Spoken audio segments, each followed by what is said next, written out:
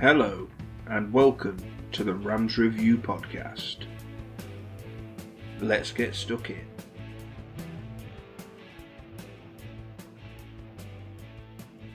Hello, everybody, and welcome to another special edition of the Rams Review podcast. Today with me is Corey, as always. Corey, hello. Jason, how you doing? I'm good, thank you. And today we are joined by a very special guest, Rams TV's own Owen Bradley. Owen, it's great to be here with you. Yeah, evening, guys. Thank you very much for having me. Not a problem at all. So we've obviously got a nice list of questions for you that we'd like to discuss.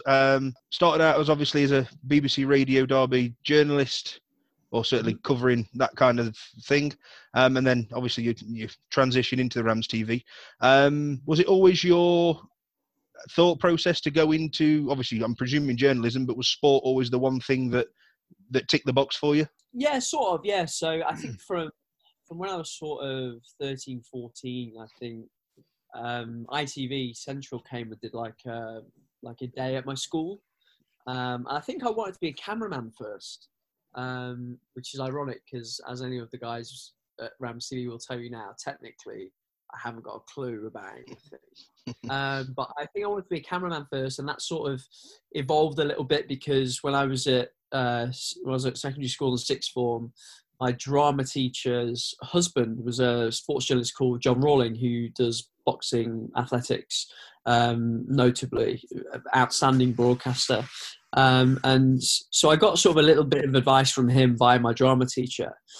So I knew I wanted to be a sports journalist. I thought I wanted to be a writer more than anything. But I went to uni and did politics because that's sort of my other passion.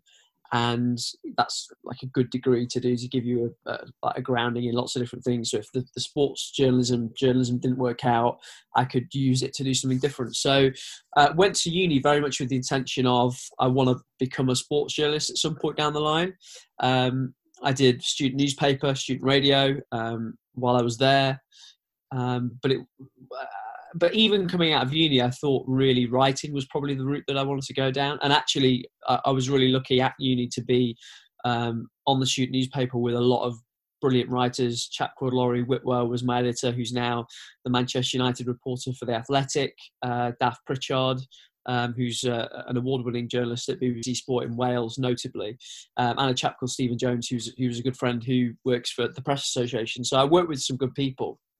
But then I got the first sort of break I got was at Radio Derby, and that was as a trainee reporter.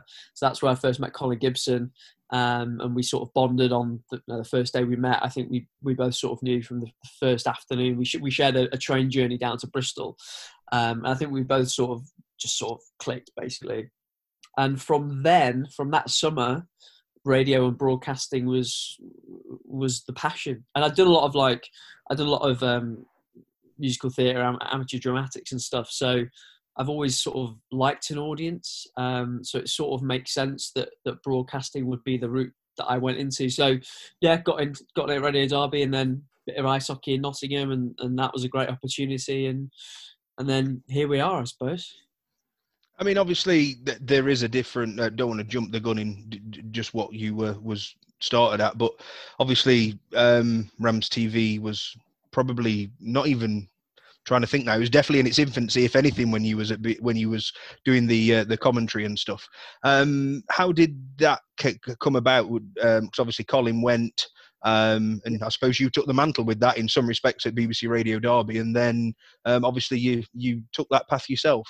Yeah, there was a bit of an overlap. So, sorry, the dog just come in. There was a bit of an overlap, I suppose. So it's funny how these things work out. I mean, if you want the full story of it all, it's funny how these things work out in the sense of, especially at the BBC a lot of the time, you can have a commentary team and you can have members of staff that are in the jobs for a long, long time. If you look around at local radio, you will often find a commentator or a presenter who's been there 20 years, 25 years, this sort of thing. You think about how long Graham Richards was there, how long Colin Gibson was there, how long Gibbo was there. But if you look around local radio stations, you find the same sort of thing. So, and you find it across the BBC actually. So I remember I was sort of the desk driver, sort of producer of Sports Scene. So I was the guy who would sit in the studio. and I would push all the buttons. And I loved it. It was a great job. And if you want to get into radio, doing that job is one of the best jobs you can do, because you learn how to do everything. And again, ironically, now I haven't got a clue technically, but then I knew how everything worked in the radio station. I was like the go-to guy. And that was sort of how I stuck around to begin with, really, because I was useful. So I was there all the time, and all right, this is right, where's Owen? He'll fix it, sort of thing. So I was doing that, and I was getting the odd on-air opportunity, a little bit presenting, a little bit of commentary, but I was getting quite frustrated. So I'd sort of decided that I was going to have to go freelance if I wanted to get more on-air opportunities, and I wanted to be on air. But I had a contract at Radio Derby in the newsroom, so I was working as a news reporter. And so I think the timing of it was when I did my last show as producer, as desk driver, sort of I knew it was going to be my last show. And Gibbo knew that it was going to be his last show because he'd taken redundancy, but nobody else knew that. So there wasn't really any fanfare.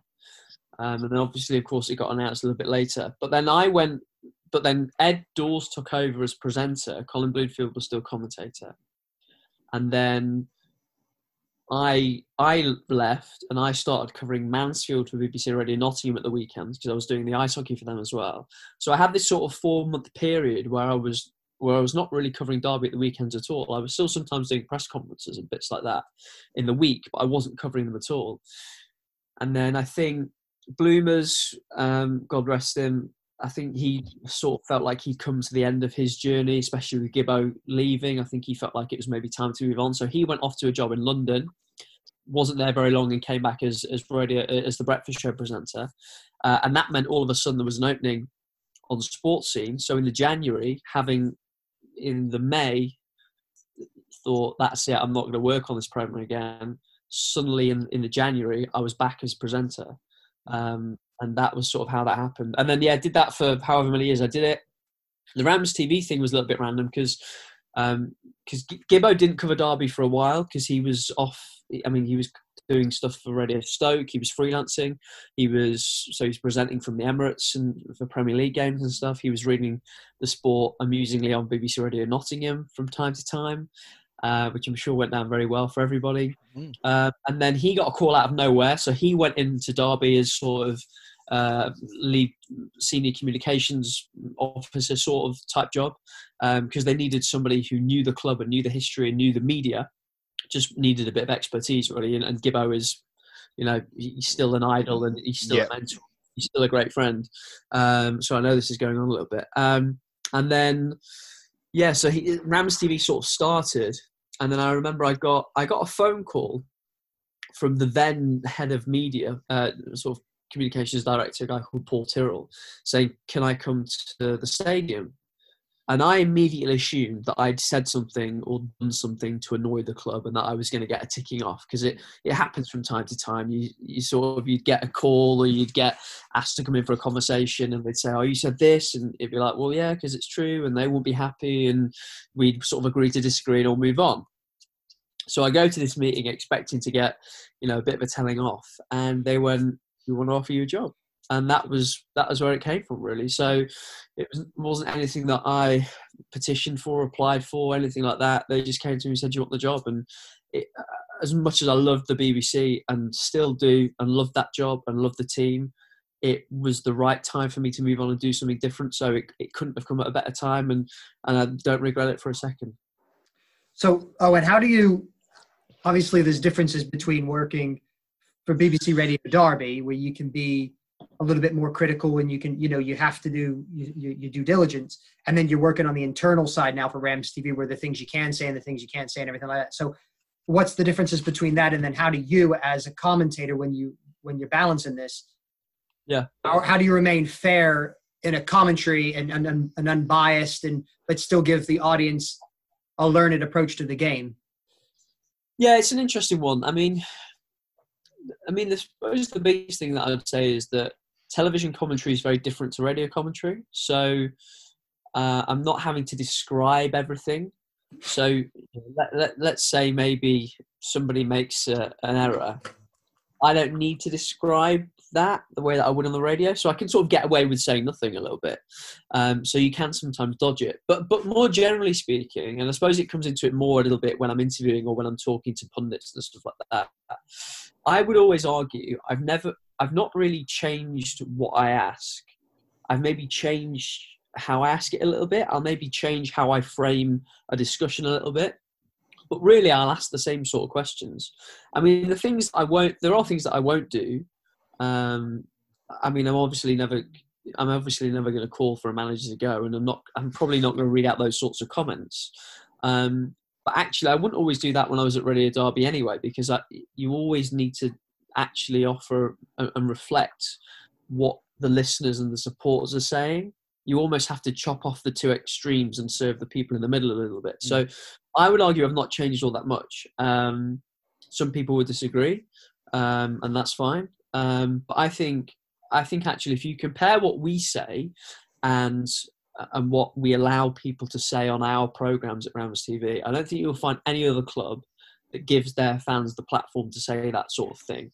And don't want, and I mean, when I was offered, when they asked me to come on board, they sort of said, we want this to be like an external coverage of the club. I don't think for one second that the club are always happy about what we say. They're not, but there is an appreciation that if we are trying to offer the service that we are trying to offer, that sometimes things might be a little bit uncomfortable. It's still better for everybody when the club win. And that's what we want. I mean, we're not going to cheerlead, but I didn't cheerlead when I was at Radio Derby either. So it's a tricky one for sure, but I would always argue that I've not really changed a lot. And actually, there were people that, when I was at Radio Derby, that said, oh, say what you really think. He can't say what he really thinks because he's got to suck up to the club or whatever. And I still get that sort of criticism now. And that's fine. And it's all wrong. But, you know, I'm a big boy. I can take it. So, you know, when we see what match day is like for the fans and we see what match day is like for the players, they come in a bus, they whatever, you know, Jason and myself, we show up when we come to prior to the game and watch and warm up. So what's a match day experience like for you? And then how much research goes into the commentary that you do? Well, a match day for me is bonkers now, particularly now that I've taken over the first team commentary. So first, year and a half I was doing it, I didn't really do first team comms. So my match day was much more relaxed.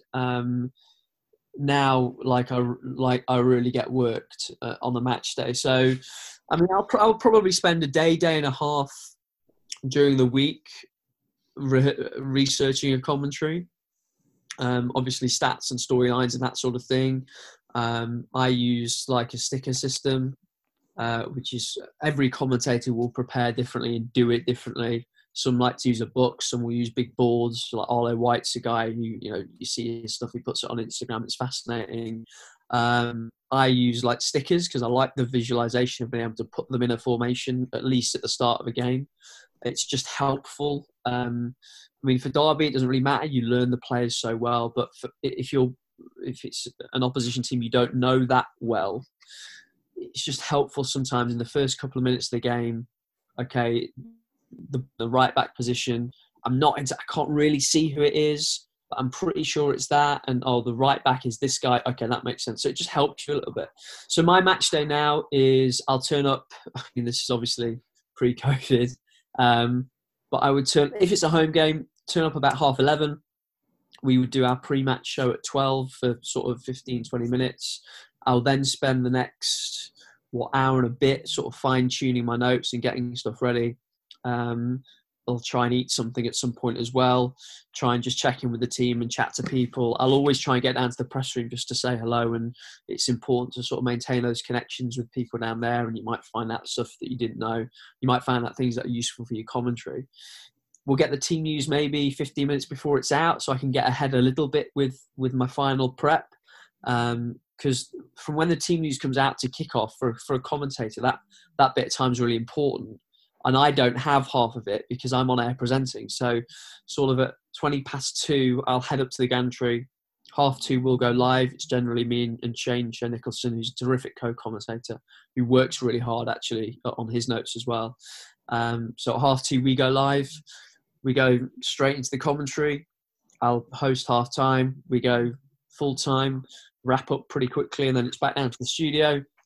And then we do our post-game show on Facebook from sort of 5:30 till 6. If it's winter, there's generally a couple of costume changes in there as well, because what I'm wearing in the studio, I don't want to be wearing on the gantry because I'll freeze to death. So, generally by about 6:15 when I get in the car, I'm absolutely exhausted. One of the things you say there, obviously the team sheet, based as a fan, obviously you most of the time around 2:00, just arriving at the ground from our various supporters branches and things like that, and obviously the team sheet hits. Has there been, obviously I don't know if you're a Derby County fan, but obviously as you follow them, there must be a passion there at some point. Certainly us as fans, we can time to time look at a team sheet and go, oh dear.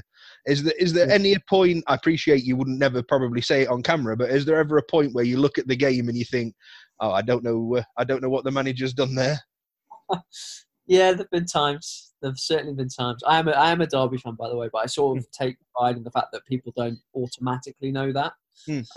So I appreciate. I can talk a bit about that if you want. But there's been once or twice. I mean, it's usually. I think people think because I'm on the inside, I know everything, and I absolutely don't. So. So, I mean, for example, when Wayne Rooney made his debut and was captain, I mean, that completely blindsided all of us in the gallery because we had no idea. I mean, a brilliantly kept secret. Great move from the manager, obviously. And actually, when you think about it, it's sort of an obvious move to do, but nobody expected it. So that's just an example of something where it can catch you out. I mean, look, if you want an example, the one that I think every Derby fan will agree with is the selection at Wembley last season. But without even saying who I'm talking about, you know what I'm talking about. Yeah. But I can understand the thinking for that. But it was a surprise. So yeah, of course, I'm like anybody. I might think the wind's blowing this way and the manager might think this way. But what I will say is we get so obsessed, and I appreciate whenever I say something like this that I am part of the media. This is my fault, but we get so obsessed with like dissecting the team news. I know this drives Steve Nicholson mad as well. Like we'll dissect the team news in this selection and that section, blah blah blah. And I think sometimes we go a little bit over the top with it, and then I include myself in that because we'll spend 15 minutes going, oh shit, what about this play? What about this decision? Blah blah blah blah blah. But I do think we get a little bit carried away with it.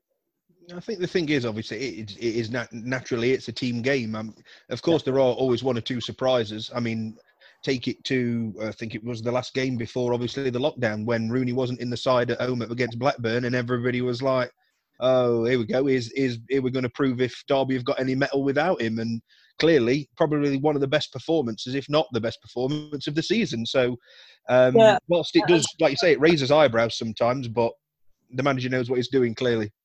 Yeah, of course it does. And sometimes decisions like that are forced on a manager. And sometimes there are just things we don't know about and will never know about that might be a reason that a player's not involved. And sometimes it's not our place to know. And that's fine as well.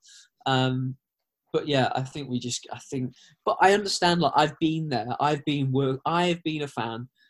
I remember parking in Chad and we'd walk over the bridge and I'd be with my dad and the team music come through and we'd go, what the hell's that about? Like, so I've been there.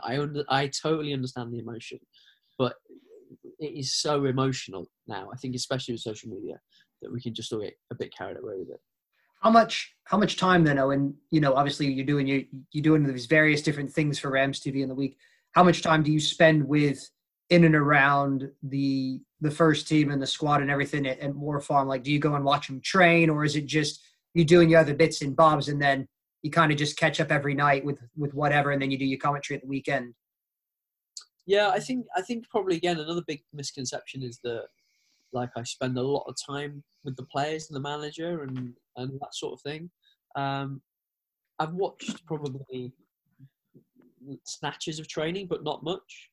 I think the only time I've ever really stood and watched a full training session was back when Nigel Clough was manager and I was still working for BBC Radio Derby, and it was obviously the summer before he was sacked in the October and Steve McLaren came in, and it was a training session where they were working on a back three with Jake Buxton, Richard Keogh and John Eustace in the middle. And that was a pre-season session, and that was really interesting, and that was great actually, because it was sort of a sign that I'd earned Nigel's respect a little bit, which is as a reporter is what you want to do with anyone that you work with, particularly a manager. But no, sort of my week is, again, this is all pre-COVID of course, but my week is generally I mean, it depends what games are happening. So often there'll be a 23s game on a Monday night, which we cover. So I'll do a late shift on a Monday. I'll go into the stadium. I'll be doing research, and then we'll do the game. Tuesday might be just starting to get ahead with notes for the Saturday. Wednesday I'll probably spend doing that as well. There might be other bits and bobs to do. Wednesday we would generally record the Derby County show as well. So I'll be scripting that, working on features for that. Thursday would typically be our day at Moor Farm. I mean, we do have guys that are based at Moor Farm more regularly, and they will film training sessions and bits and bobs. But Thursday would be at Moor Farm, so I do an interview with the player, with the manager, either myself or Gibbo would. And Friday I'll be off. Saturday's a match day. But when I'm at Moor Farm, it's, you know, I'm in the media room, which is away from sort of everything else. And I actually think the space between us and the players is important. They need their space. They need their area. I make a big thing out of the fact that I won't ever go into the dressing room when the players are in there, because that's their space. That's their sanctuary. That's how I felt when I worked covering the Nottingham Panthers as well. Guys I got to know really well, and the kit man would often say, "Oh, just come in," but I wouldn't do it. I think it's a big thing, Corey, you'll know from like American sport, about there are very set times that reporters are allowed in a locker room and then they're not. And I sort of subscribe to that view. I'm not a big one for all access. I don't think it's necessary. But when I'm with, you know, people see me interview Philip Cocu and they'll see a 10-minute interview and maybe think I see him all the time, but I maybe only saw him for 20 minutes that day. We probably saw him for 5 minutes before and 5 minutes after. And that was probably it, because he's got more important things to do than stand around and have a gossip with me, you know. So it's probably a bit of a misconception that we are around all the time. I've probably spent more time talking to the players and the staff since lockdown than I have at any other point, because I've done a lot of stuff over Zoom like this. And I think people have just been desperate to talk to somebody different. So we've maybe done a 10-minute interview with a player, and then we've just chatted about anything for 10 minutes, which has actually been really nice. It's been a good opportunity to build some relationships a bit. But I think it also might help you, Owen, I would imagine, right? If to give the players their space makes you as a commentator a little bit more objective as well, because they might be your friends and they might know you on a first name basis and see you around the place, but you're not like so close to them that when you're doing a commentary, you're trying to gloss over a mistake or something like that, or trying to defend the player as well. It gives you that space to be objective as well. Yeah, I think that's a fair point. I mean, I've never had it at Derby where a player's taken issue with anything that I've said. And actually, if anyone ever did, I would hope that they would come and say to me, I've got a problem with X, Y, Z. I would appreciate that sort of dialogue. I had one or two examples of that at the Panthers, which actually I didn't think the players involved handled all that well.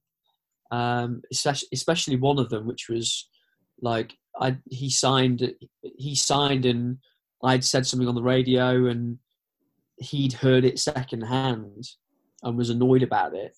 But whoever it was sort of Chinese whispers, because I'd said something and whoever heard it had completely missed the point and repeated it to him. So he'd thought I'd meant something when actually I'd said something else.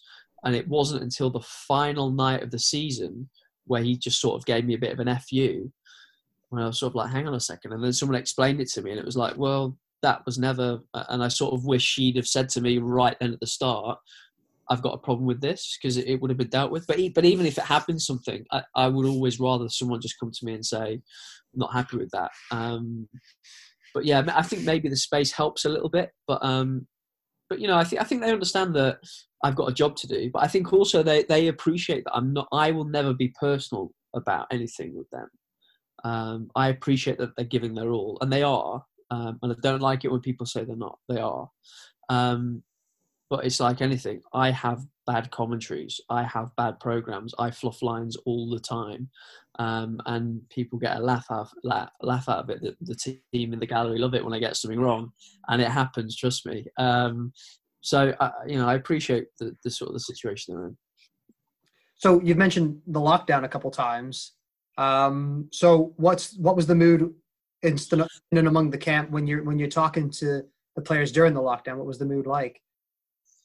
I mean, I think that they've all been pretty good. They've all been pretty positive about it all, to be honest. I think they're in the same boat as everybody else, and that this is completely unknown. No one's ever been through anything like this before.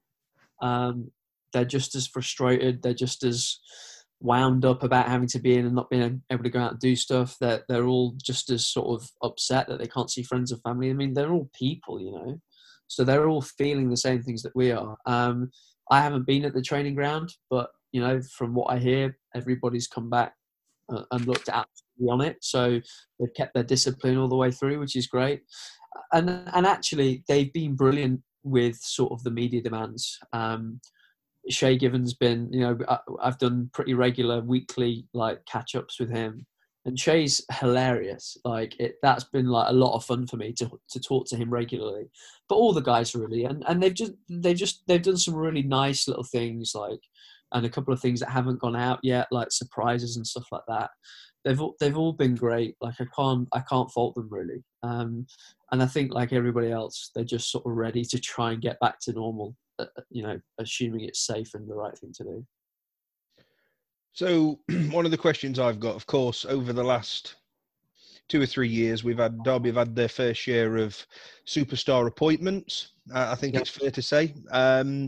Obviously, we see it from a fan's perspective. You hear the rumours grumbling through the media. Obviously, may well be exactly the same for yourselves. You don't really know a lot. You possibly know a bit more than the fans do, but not so much.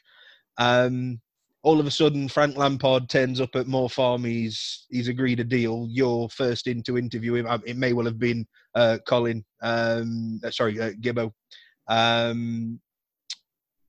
But from a press team, you've gone from Gary Rowett, who is a good enough manager in his own right, but to seeing Frank Lampard rolling into Derby County, and obviously the same with Rooney in January.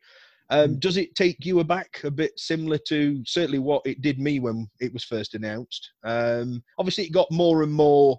He was part of the furniture, might not be the right frame of mind, but you kind of forgot it was Frank Lampard of the career that he had. He was the manager of Derby, not the player that Frank Lampard, what it comes with. Was it the same for the media? I think for some members of the team more than others. I mean, for me personally, like everybody, I have the same initial reaction, which is just like, oh my God, this is crazy, crazy. And actually, I've been lucky ever since I started covering Derby with BBC Radio Derby that a lot of stuff's happened. So it's been great stories for me as a broadcaster, as a reporter. And we've had some really interesting people come in. Nigel Clough was a fascinating guy, big baseball fan, Corey. And then Steve McLaren, former England manager, all that sort of stuff. Yeah, when you find out Frank Lampard's coming in, that's pretty crazy. And when you do the first interview with him, and I think it wasn't the only one-to-one he did, but the first interview with him, and you're doing it in front of an audience because Frank's got his team and all our guys are in there because they want to be part of it, and the exec guys are in there because they want to make sure everything's right. So that's a bit nerve-wracking. Similar with Wayne, and it does sort of tip the balance a little bit because so often I'm sort of aware as an interviewer that I want to get the best out of this guy. I need to put them at ease. I need to make sure they're relaxed. I need to make sure that they can feel like they can open up. And actually, Frank, Wayne, Ashley Cole, actually throw in some of the other guys, actually the established guys, Curtis Davis, Tom Huddleston. I mean, they've done so much media. They've done so much. They know this better than me, really. So that dynamic changes it a little bit. But I've never really been one to get starstruck. So it's not really affected me. I think other people find it cooler than I do. But I think if I didn't look at it as like being a job and be professional, I don't think I'd be doing it right. But yeah, of course, it's pretty cool. Yeah. There are plenty of like pinch yourself moments. And yeah, I know this is a job that a lot of people would love, and I massively appreciate that. So yeah, it's cool. It's pretty cool. I appreciate that this may well be a question you can't fully answer. In terms of, obviously, over the last 12, 18 months, there's been some negative things happening, obviously, with off the field antics. How difficult is that for yourselves in the media to talk about? Obviously, I'm sure in all walks of media, the club will be giving you what you can and can't say, and I fully understand that. But from a bit of more of a personal thing, when some news breaks like that to you, and it's like you've got to, I suppose, keep a straight face in some ways, and as you say, report on it professionally. How difficult do you find that? Well, obviously, it's different now because I'm not a news journalist, so I wouldn't be out trying to get all the details and all that sort of stuff. I don't have to do that stuff. I don't have to worry about that stuff. So that part of the equation doesn't come into it for me. I mean, what can I say? Sometimes we can't say anything legally. We, in the same way that any broadcaster cannot say anything for whatever reason, we can't talk about it. You also have the extra layer of, because though we are not a voice of the club, obviously we are part of the club. Yeah. So from a legal sense, from that point of view, we can't talk about things. So that sort of takes pressure's the wrong word, but that takes the onus off us. And yeah, so there's not a lot I can say sometimes. And it's difficult. It only becomes difficult when what's happening is part of the story. But often you can allude to it in certain ways to make sure that you're telling the story. But obviously we don't go into details. So, Owen, let's talk about a story you can go into details about. What are some of the kind of stories that you can share from your time at the club on the inside that not necessarily we as fans would be privy to all the time? Oh, that's a tough one. It's tough. It's tough to sort of. It's tough when asked a question like that to sort of pull something off the top of your head. What story? I'll tell you. So I'll tell you a personal one. So I think a lot of people probably know the tradition of, and I don't think it's just Derby, but I think it's a lot of clubs where when you're a new signing and when you go on your first away trip, you have to stand up and sing in front of the rest of the first team. So, I've heard stories down the years and about what a nightmare this can be. So Frank's summer, when he just arrived, the pre-season trip was a week in Portugal. So, and at this point when they went over, there had been no new signings. So I went over with cameraman Jack and one of the written boys from the website boys, Ollie. Ollie, massive Chelsea fan, idolises Frank Lampard. So we sort of thought that we may have to sing at some point. And a couple of the players that we knew a little bit better, Craig Bryson in particular, would just drop it in every now and again, like, "Are you ready for dinner? Ready for dinner?" sort of thing. So I think it was the Thursday night, the whole team, and we go as well, go out for this meal at a restaurant, which is full with other people in there. And all day they'd sort of been saying, tonight's the night you have to sing. But the thing was, we didn't know if the manager and his team were going to do it either. So eventually at the end of dinner, after like various different members of the squad every now and again piping up, it was like, "Okay, you're going to have to sing, boys." And Ollie was so nervous. I mean, he didn't eat, he didn't speak for the whole meal. He was so nervous. So Jack, who'd worked at a football club before and had done this before, Jack got up and did the John Barnes rap. Nailed it, fine. I don't know if I went next or not, but I did a bit of Andy Williams and did okay. And then Ollie got up and did, I think he did a bit of Wonderwall, but he was so nervous, it was so quiet. So we sang, and then that was the end of the meal. And like, Frank and everybody. I think Frank patted Ollie on the shoulder, and Ollie's probably not washed since. But yeah, so that was probably that's the sort of fun little story I've got. Some of my favourite stories are actually sort of like travelling with the media team and things like that. And what else have I got? What can I think of off the top of my head?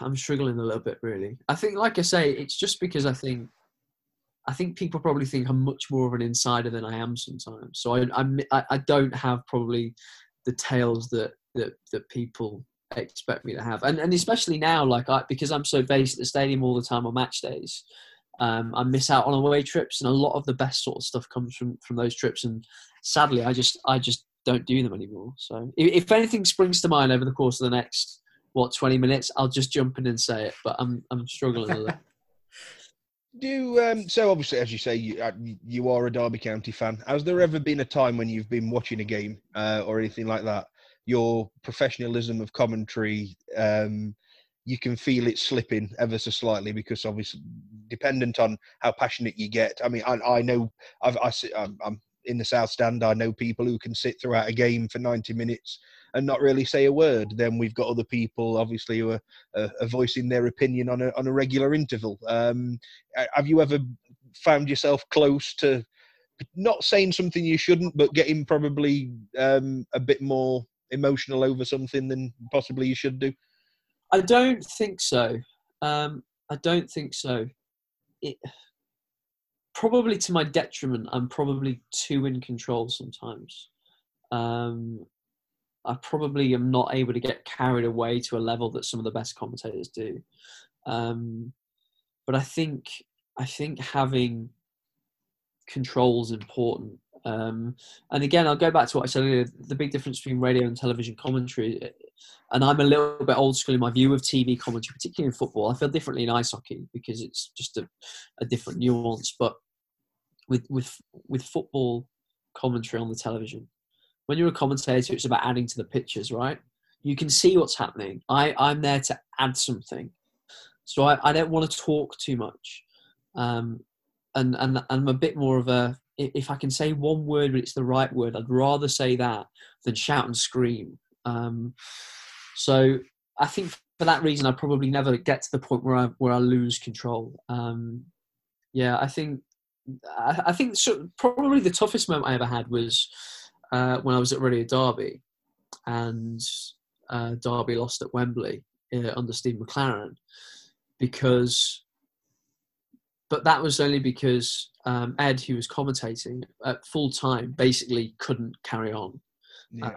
The emotion got him, because normally at full time, I'm sure you know if you've listened, the commentators would chat for a little bit and wrap up before they handed to me.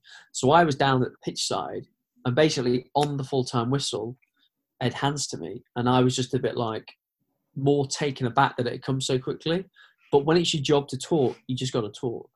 I will always say the toughest day in my broadcasting career, and I doubt I will ever have a tougher one, was the day that Colin Bloomfield died and we had to go on air at Millwall. And I've told the story before. But that will always be the toughest day, trying to handle something like that. That was probably the only day that I've ever lost control, but not quite for the reasons that you're talking about. One of the things you've just pointed out to there, sorry, Corey, to butt in. Oh, it was a question I was going to bring up, actually. It was at Wembley, obviously. Did you say you was part of the Radio Derby commentary team for the 2014 and obviously Rams TV for last season's failure?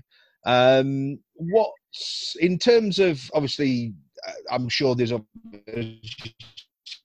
routine when we're at Pride Park. What's it like from the media? Obviously, I'm sure it's on a much grander scale when you're going to the home of English football. Yeah, it is. I mean, it was pretty cool. It's been pretty cool on both occasions, actually, because 2014 we went down the day before and we went in the day before, so you get to see Wembley when it's empty, and that was incredible. Just to sort of have a look around. This is your commentary position, blah blah blah. sort of learn where you're allowed to go and where you need to be and that sort of stuff. But yeah, it's a lot of passes and checks and just so much media, like so much media. Not as much of a circus as the United game recently. That was crazy at Pride Park for some reason.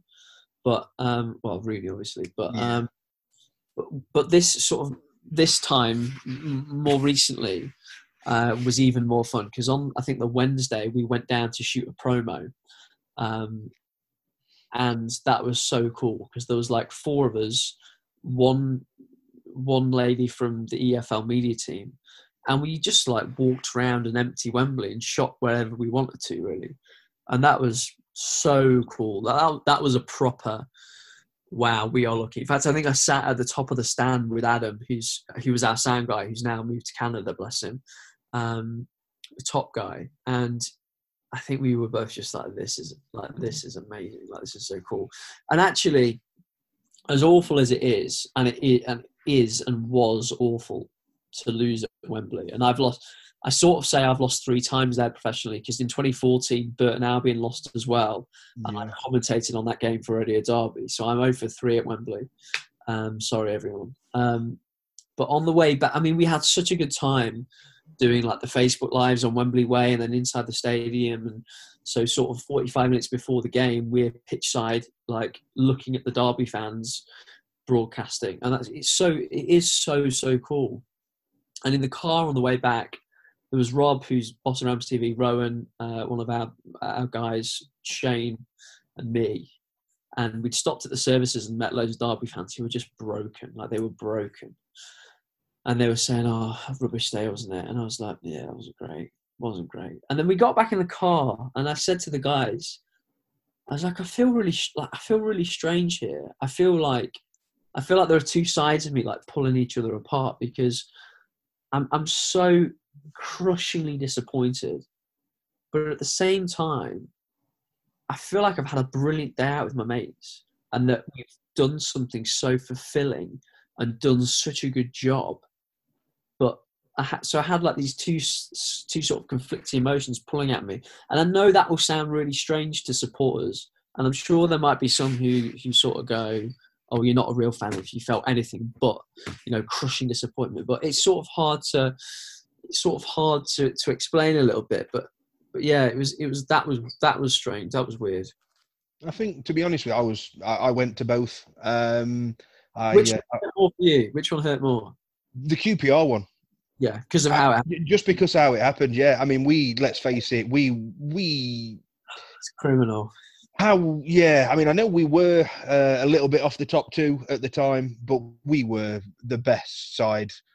We destroyed Brighton, who I think were pretty much one of the favourites in the playoffs, other than ourselves, in the form that we were in, and we just dispatched them so well, so comfortable. Let's face it, on the day against QPR, I don't really ever remember us being in trouble in that game at all. We were the better team. We were the better team. We probably didn't create as many chances as we should have done.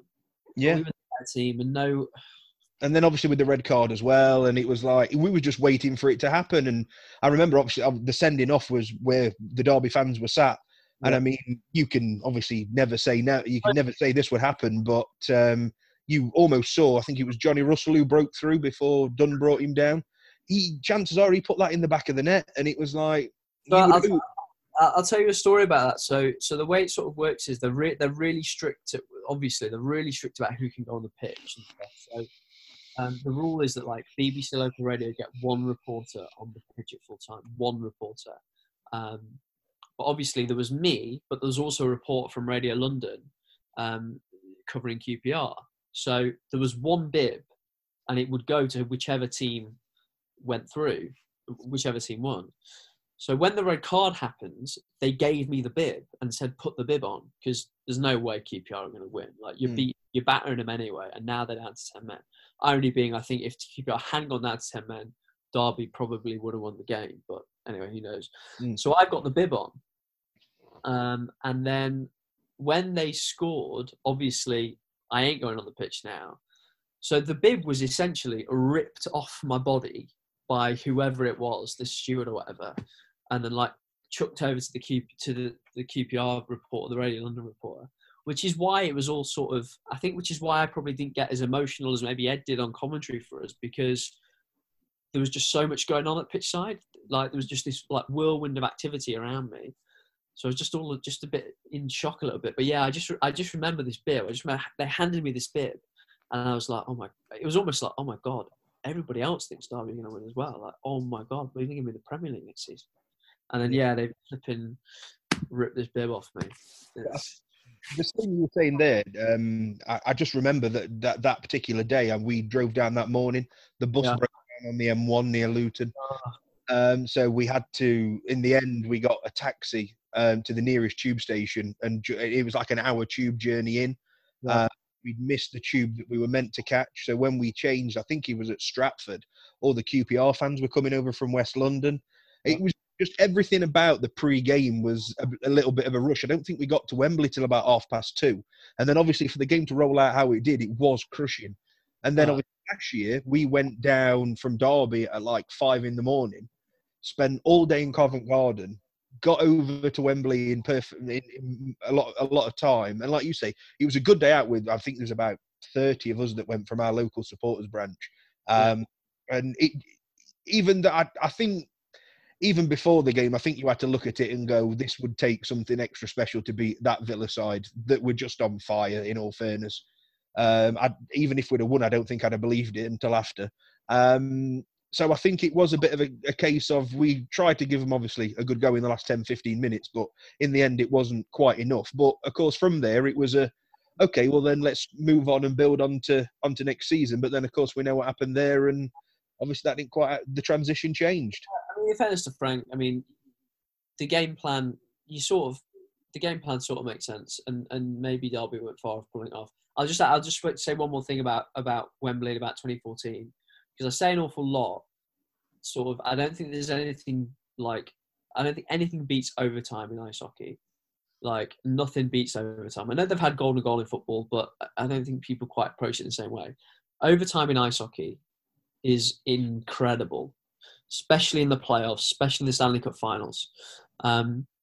I think that goal at Wembley, like a last-minute goal like that, is the closest feeling any football fan's ever going to get to understanding what overtime feels like, where it's next goal wins sort of thing. I know it technically wasn't everything, but that's just, when I think about it now, when I watch hockey games and stuff, that's what it's like. It's like losing in overtime, which is just the worst thing. The worst thing. So, Owen, I've got a couple fan questions for you if you're ready for that. Yeah, shoot. All right. So Jack Palmer on Twitter, he's at Jack Palmer 34. He wants to know which academy player you think has the most potential. I assume you're going to let me include the guys that are sort of in the first team now, right? Yep. That's a tough one because like there's a lot to choose from now. I hope because the guys I don't pick. They're not going to pick up your Zoom calls if you say the wrong word. I've been banging his drum for so long. I've been banging Louis Sibley's drum for so long. I've probably got to go with Sibs because I just love him. But I love all of them. And actually, the right answer is probably Max Bird because he's just like, he's so mature, and he lives and breathes it, but in a healthy way. He works really hard. He's like had a lot of setbacks already. Like I think like Wayne has sort of talked him up big time as being a sort of player who can play at the very highest level. And if it's good enough for Wayne Rooney, like it's good enough for me. But that's a bloody tough question. Like, really tough. And at Jake Barker, who's at Jake Barker 1212, he wants to know, what's your favorite scarf? Yeah, that's tough as well. I've sort of moved away from scarves a little bit. Like I've got maybe one or two. I've got like just like quite a plain grey one that is probably my go-to. Like hats, as we were talking about earlier, hats are my biggest thing now. I counted recently and I've probably got about 40 baseball caps, and probably about 15, 20 sort of beanie or like cold weather hats. And I'm fully intending, Adam in Canada, the former sound guy, doesn't even know this yet, but I'm fully intending to ask him to buy a bunch for me and ship them over, because you can't get. Maybe I'll ask you, Corey. Actually, now we're friends, but Yeah. but you just 47 brand. This is so geeky. 47 brand. They don't ship to the UK, so if you want to buy direct from them, you've got to buy them in America or Canada and then send them over. Anyway, so yeah, in answer to the question, I've only really have one or two scarves that I wear now. I'm more about hats. Fair enough. So, Owen, just a couple more points from me before I turn it over to Jason is, how do you relax away from football? And then where do you see yourself in 10 years? What's next for Owen Bradley after Rams TV? How do I relax? The dog keeps me sane. Girlfriend as well. Really lucky to have Alice, who actually just doesn't care for football at all, which is actually really useful, because it just means I can switch off from it and I can talk about it like it's any other job. So that's great. And we just love, like, we're very fit. Well, she's very fit. I'm trying to get fitter. So a lot of fitness, a lot of long walks, that sort of stuff, out in nature, useful for the dog as well.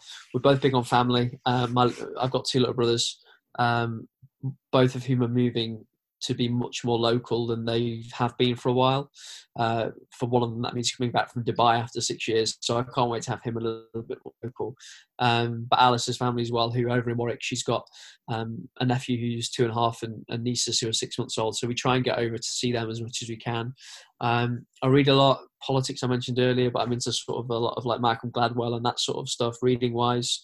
I've just all sorts of stuff really. I'm a bit of a nerd.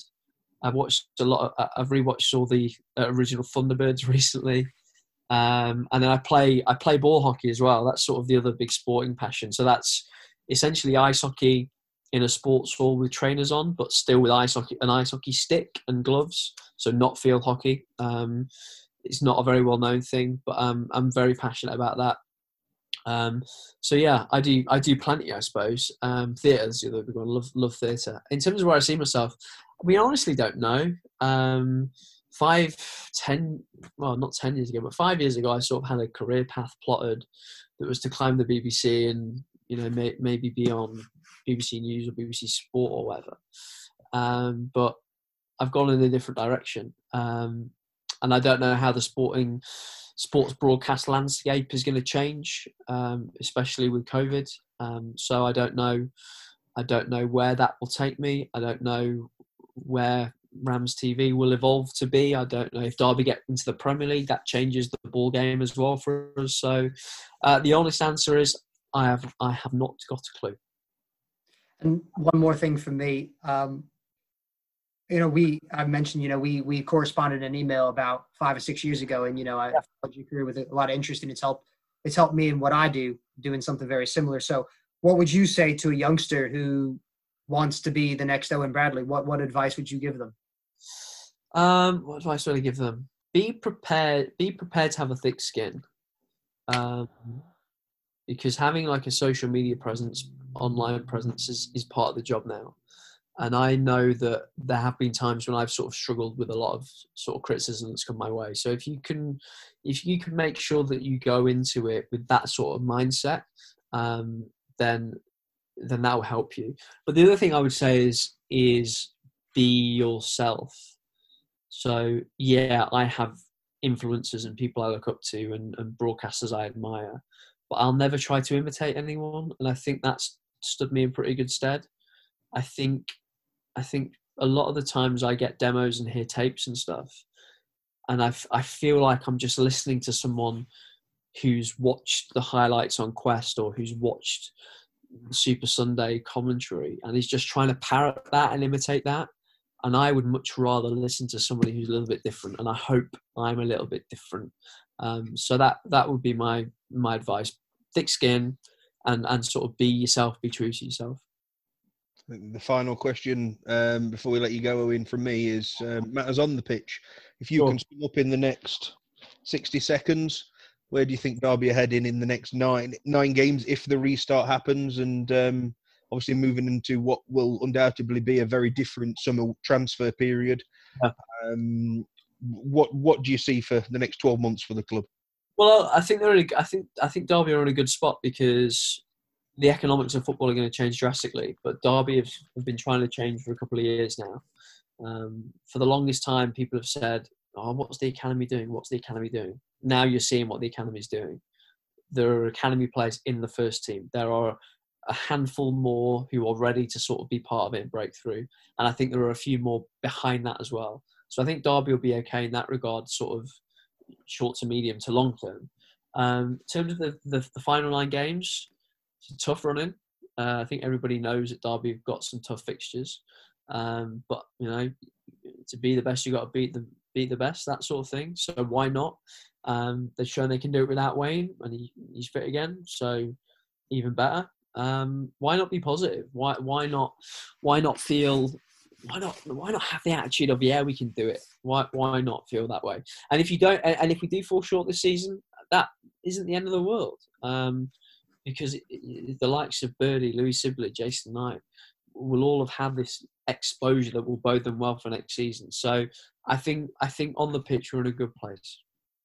I think just to round that up, I think, to be perfectly honest with you, when you look at what's happened on and off the pitch in the last 12 months and what Phillips had to deal with, I think anywhere where we are at this moment in time is pretty a decent achievement, in all fairness. Yeah, I'd completely echo that. I think he's a very good manager, very good appointment. Team around him are great. Good collection of guys in the dressing room. Lots of talent, lots of potential. Let's try to be positive about it.